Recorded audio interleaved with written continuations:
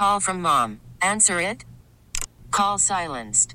Instacart knows nothing gets between you and the game. That's why they make ordering from your couch easy. Stock up today and get all your groceries for the week delivered in as fast as 30 minutes without missing a minute of the game. You have 47 new voicemails. Download the app to get free delivery on your first 3 orders while supplies last. Minimum $10 per order. Additional terms apply. Hey, Rob Bradford here. I have set out on a mission with my good friends at FanDuel to prove what I have known for some time. Baseball isn't boring.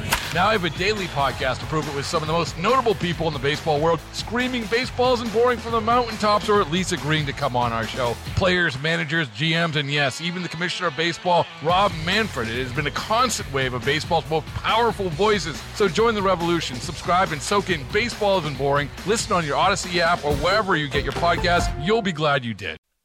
It's 7 minutes past 5 o'clock on this Monday afternoon, the 12th day of February. Let's see what's going on with today's Drive at 5. Treasury Secretary Janet Yellen, chair of the federal committee that's reviewing the Nippon Steel Corporation proposed purchase of U.S. Steel, is scheduled to visit Pittsburgh tomorrow. The visit comes as the state of Pennsylvania is certainly expected to once again be right in the middle of things when it comes to electing a president, whether it's Joe Biden or Donald Trump.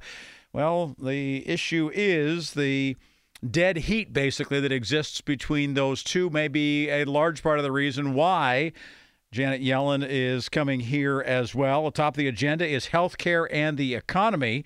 Now, she also chairs the Committee on Foreign Investments in the United States, which is reviewing the nearly $15 billion purchase of U.S. Steel. The White House has called for serious scrutiny, of the proposed agreement. Yellen is supposed to have lunch with U.S. Senators Bob Casey and John Fetterman, as well as U.S. Representative Chris Deluzio. Their concerns are that foreign-owned U.S. Steel would threaten both national security and the livelihood of thousands of union members now employed by the company. United Steelworkers Union came out against the deal and filed grievances against the company as well.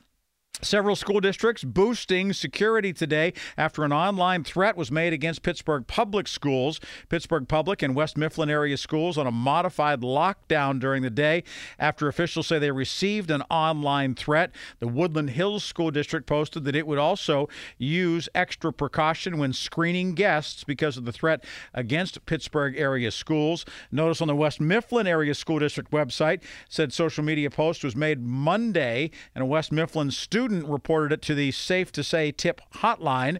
West Mifflin was not specified in the post, but the district has been in touch with police and said that it does take all such threats seriously.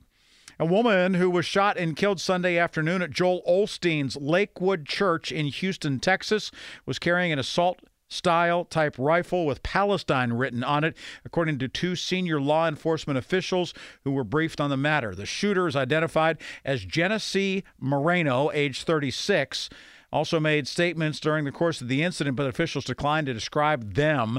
Law enforcement officials added Moreno previously went by another male name.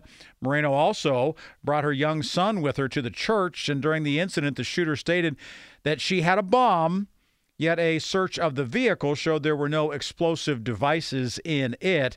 Law enforcement records show the shooter had at least 6 prior arrests since 2005, including unlawful carrying of a weapon, which she pleaded guilty to, evading arrest, and assault on a public official, which was pleaded to a lesser charge. Police have publicly stated that 2 off-duty officers at the church returned fire, striking the shooter and killing her about 1:50 p.m. The child was also struck during the incident and was in critical condition. Top European officials say they are alarmed at Donald Trump saying he would not necessarily protect NATO allies, but the former president's words aren't necessarily a surprise. In fact, many staunch Trump critics agree with the central point that members of the military alliance set up in the wake of World War II to defend against then Soviet Union need to up their defense spending. Now, Europe has to make a decision, according to some experts. Hope that American protection endures, or bolster their own withered military forces that on their own would likely be ill-equipped to repel a potential attack from Russia. The Europeans have to keep waking up on the strategic reality that Europe might have to defend itself without its primary guarantor, which is the United States, said the former head of policy planning for 2 NATO secretaries general. As for one of them, well, Europe cannot completely replace the U.S. deterrent because this is the number 1 global military power. Now we have enough deterrence on our own, so we're not caught with our trousers down, is what he said. The renewed concern comes after Trump told a South Carolina rally that he would encourage Russia to do whatever the hell they want, end quote, to any NATO country that did not pay enough for its defense.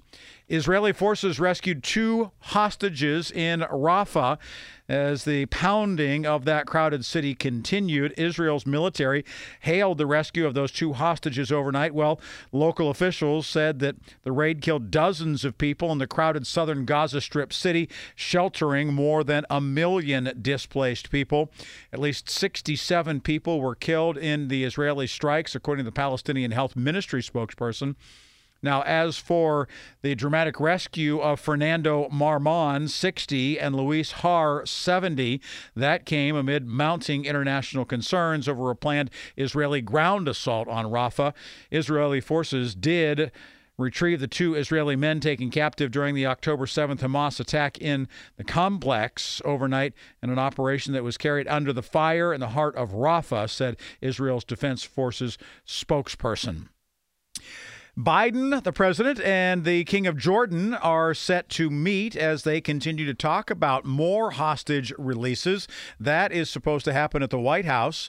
The president speaking with Jordan's King Abdullah II as the administration continues talks on a possible hostage release deal in the Israel-Hamas war, and has criticized Israel's planned ground assault on the Gaza city of Rafah. The 2 leaders plan to discuss the ongoing situation in Gaza in an effort to produce an enduring end to the crisis, according to the White House press secretary. The meeting between Biden and Abdullah marks their first since the 3 American soldiers were killed in a drone strike at a base in northeast Jordan just last month. The United States has attributed the strike to a militant group being supported by Iran. And the President and the First Lady Jill Biden attended the transfer of the slain soldiers at Dover Air Force Base in Delaware earlier this month.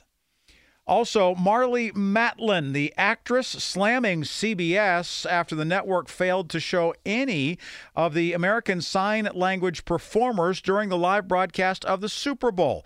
The actress came out and said to the TV network, "Wait a second, what are you doing here?" They were introduced during the pregame ceremonies at Allegiant Stadium in Las Vegas. Daniel Durant performed the national anthem in ASL with Reba McEntire. They also had Angel Pinero signing Post Malone's America the Beautiful, and Saheem Sanchez worked the day of her rendition of Lift Every Voice and Sing, but they didn't see a single second of any of them, to which Marlee Matlin said, "I am absolutely shocked, CBS, for introducing the deaf performers at today's pregame Super Bowl and then not showing even 1 second or more of their performance, as has been the tradition for the last 30 years. Why?" is what she wanted to know. That wraps up today's Drive at 5. Those are the stories driving headlines on this, the 12th day of February, 2024.